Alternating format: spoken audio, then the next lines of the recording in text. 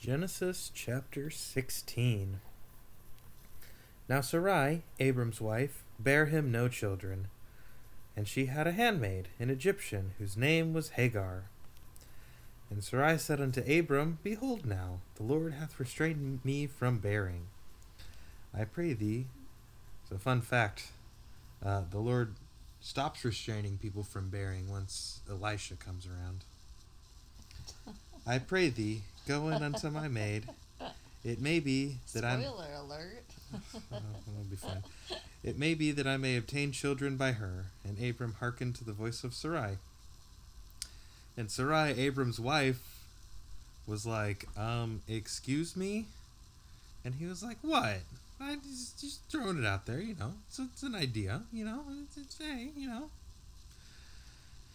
And Sarai, Abram's wife, took Hagar, her maid the Egyptian, after Abram had dwelt 10 years in the land of Canaan, and gave her to her husband Abram to be his wife. And he went in unto Hagar, and she conceived. And when she saw that she had conceived, her mistress was despised in her eyes. Like, what do you think was going to happen? Come on. And Sarai said unto Abram, My wrong be upon thee. I have given my maid into thy bosom. And when she saw that she had conceived, I was despised in her eyes. The Lord judge between me and thee. But Abram said unto Sarai, Behold, thy maid is in thy hand. Do to her as it pleaseth thee. What a jerk. And when Sarai dealt hardly with her, she fled from her face. Yeah, a lot of people don't talk about it, but Abram was kind of a deadbeat dad.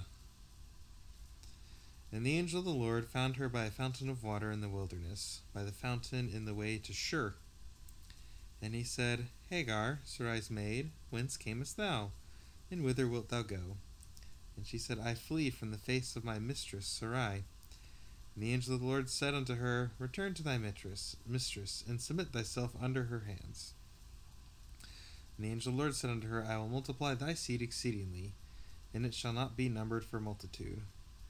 And the angel of the Lord said unto her, Behold, thou art with child, and shalt bear a son, and thou shalt call his name Ishmael, because the Lord hath heard thy affliction. And he will be a wild man, and he'll hang out with this dude that really hates whales. His hand will be against every man, and whales, and every man's hand against him, and he shall dwell in the presence of all his brethren. I mean, he didn't hate Moby Dick. He was excited to try and find if he didn't hate the whale.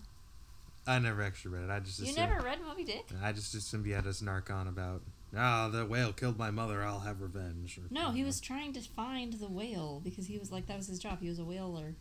Like, whalers were trying to find whales, and there was a particular one. It wasn't he killed my mom, but I don't remember exactly. Anyway, but yeah, but he was trying to find Moby Dick because it was like the biggest, giantest whale, and he didn't hate whales.